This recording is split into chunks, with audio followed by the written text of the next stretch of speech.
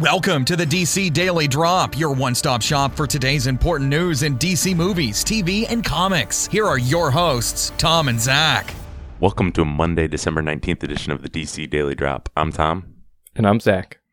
Today, we are going to be reviewing Justice League Action. It debuted Friday night in the U.S., new animated show on the Cartoon Network. It debuted with the 4-part Shazam Slam, which I think a lot of the episodes had already aired in the UK and some other locations.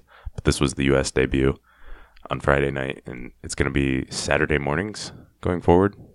At 7:30. 7:30. So mark your calendars every Saturday. I haven't found another way to watch this other than the Cartoon Network or the Cartoon Network app. If you're, which you need an account that can watch Cartoon Network, so like log in with your TV provider. Mm-hmm. But I haven't seen it listed available anywhere else yet. I would assume that'd be coming, but we'll see. So before we get into it too much here, what's your non-spoiler? I mean, spoilers aren't really important in the show, but what'd you think of it, Zach? Yeah, I wasn't really sure what to expect. I was kind of excited going into it just because of like the clips we've seen. And I'll say if you liked the clips, you're going to like the show. It definitely lives up to the promise that they made in those clips. And so I really enjoyed it. It's very entertaining. You get to see a whole lot of characters, and we'll talk about that. A lot of humor because it's a kid's show, but they also have a pretty good amount of action and, a lot of action. A lot of action. It's in the name. And a pretty decent story too. I was actually intrigued by the storyline, even though it's really short because, it's like 11-minute episodes, but some of them are carried over like with the whole Shazam story. So yeah, I liked it a lot. Right. I think I am on the same boat with you. It sort of exceeded my expectations. It reminds me sort of Batman the Brave and the Bold, except it seems to, obviously with the Justice League focus and maybe a little bit more in-series continuity, but still not quite to the level of the DC animated universe. But I was really impressed with what I saw so far.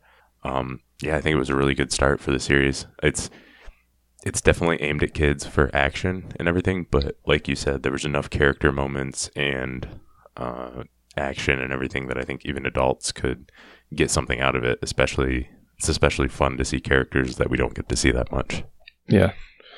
Yeah, that's the thing. There's so many opportunities to see these lesser known characters and to, give them some room to play around without having to, go and cast somebody. Like in a live action movie, they wouldn't do all of these little characters, but it's great to see them all here in this format. Right. Or it would take forever to see so many of them. Exactly. So many of the characters in live action. And yeah, I think what this is ultimately going to be is like a Cliff Notes version of so many of these characters that if you haven't seen them before or haven't read them in comics before, you can get a quick glimpse of what they are by watching this. Mm-hmm. So what'd you think of the animation? It was really good. Absolutely no complaints. I mean, the characters all look really good. I really like the way Batman looks, actually. I think he's got a pretty cool look to him in this show. And there's a lot of classic looks to the characters, like Martian Manhunter and Green Arrow look like the old school Martian Manhunter and Green Arrow, and they look really awesome. And then we've seen like some clips with Steppenwolf, and it's definitely the old school Steppenwolf, which is cool to see too. Yeah, and we should note that we don't know if Zach's eyes can be trusted. He was still recovering from surgery when he watched this. So, yeah, I should say that the animation's a little blurry, but that might have something to do with something else. Yeah, and I thought the animation was better than I thought from watching the clips. It's a little, I don't know, smoother or I don't know how you would describe it. I prefer like the Young Justice sort of detailed look, but this grew on me and I've come to like it. So, and especially with doing so many characters, you can't have fine details of everything. So I think it's good. I'm used to it already, I think. So I don't think I'll have a problem with it going forward. Yeah, that's right. There's a lot of smooth lines. It's almost like if you ever used to watch like Dexter's Lab or Powerpuff Girls, it's very much like that kind of style of animation. Okay. Yeah. I don't know. Maybe I'm the only person who watched that. I don't think you are, but I'll take your word for it. So, there you go. But so a lot of characters, right? Oh man. Yeah. How'd you think the characters were portrayed here? It was great. I think, like, obviously we're not going to get a ton of time with all of them, but they all got their little moments. Like I said, Green Arrow had a lot of time, a lot of funny moments. Right. In one of those episode 2, I think it was a lot of Green Arrow, and he came back later as well. Yeah, he's kind of goofy. But, there's just little cameos from it. We get to see Booster Gold. I really liked him. I thought he was funny. We get to see Cyborg for like 25 seconds, but and Martian Manhunter shows up for a minute. It's great to see all of these characters. And they're used, I think they use them very well. They use their abilities and their sense of humor well, I think. And then obviously the main characters, Batman, Wonder Woman, and Superman. There wasn't a ton of Superman, but I'm sure that's just, I think these episodes were more Batman focused. Right. Well, he got a lot in I guess in Power Outage he did. He got a lot. Right. The first episode was basically all Batman. And then until, spoilers, the very end, Shazam showed up. Yeah. But up until that, Batman was the only Justice League member who appeared. But yeah, I thought all the characters were portrayed pretty well. Pretty comic accurate and everything. For the most part, I think they all came off pretty well. Wonder Woman is really cool. Mm-hmm. Especially in that Parasite, the guy who was revealed to be Parasite fight. Yeah, I think the only thing that sort of took me out of it was the more comedic characters. They were a little over the top, but for the most part, it wasn't too bad. Like villains, especially. I know Black Adam was a little goofy and stuff like that, but for the most part, I found it wasn't too bad. Yeah, and I mean, it is to be expected with a kid's show, so I guess, yeah. It is a little goofy, really lighthearted at a lot of points, but I'm okay with it because it's a kid show. Like Booster Gold is absolutely ridiculous, but I like him because I think he's really funny. But he is like totally unbelievable and stupid, but that's okay. Yeah, and he was one. Other than him, I liked how all the characters were portrayed. I know he was there for comedic effect, but I thought it seemed a little more kiddie for me. It probably would have been more enjoyable if I was watching it with someone in the target age range, but yeah, Jimmy Olsen was pretty funny too. He was, but like really ridiculous. Yeah, and I think and for the most part, I was really on board with how the characters were portrayed. I think the main Justice League characters had some humor and some fun, but not without being cheesy or anything like that. Mm-hmm. Superman, Wonder Woman, and Batman especially were portrayed pretty well. Yeah, I really liked Wonder Woman in this. Yeah. So about the story, what'd you think of the story? Was pretty decent? Yeah, like I said, I wasn't expecting a whole lot from a kid's show, but it was enough to keep me interested, and I was, I wanted to see what was going to happen with the Djinn and Shazam and all of that stuff. I guess spoilers, but that doesn't really matter.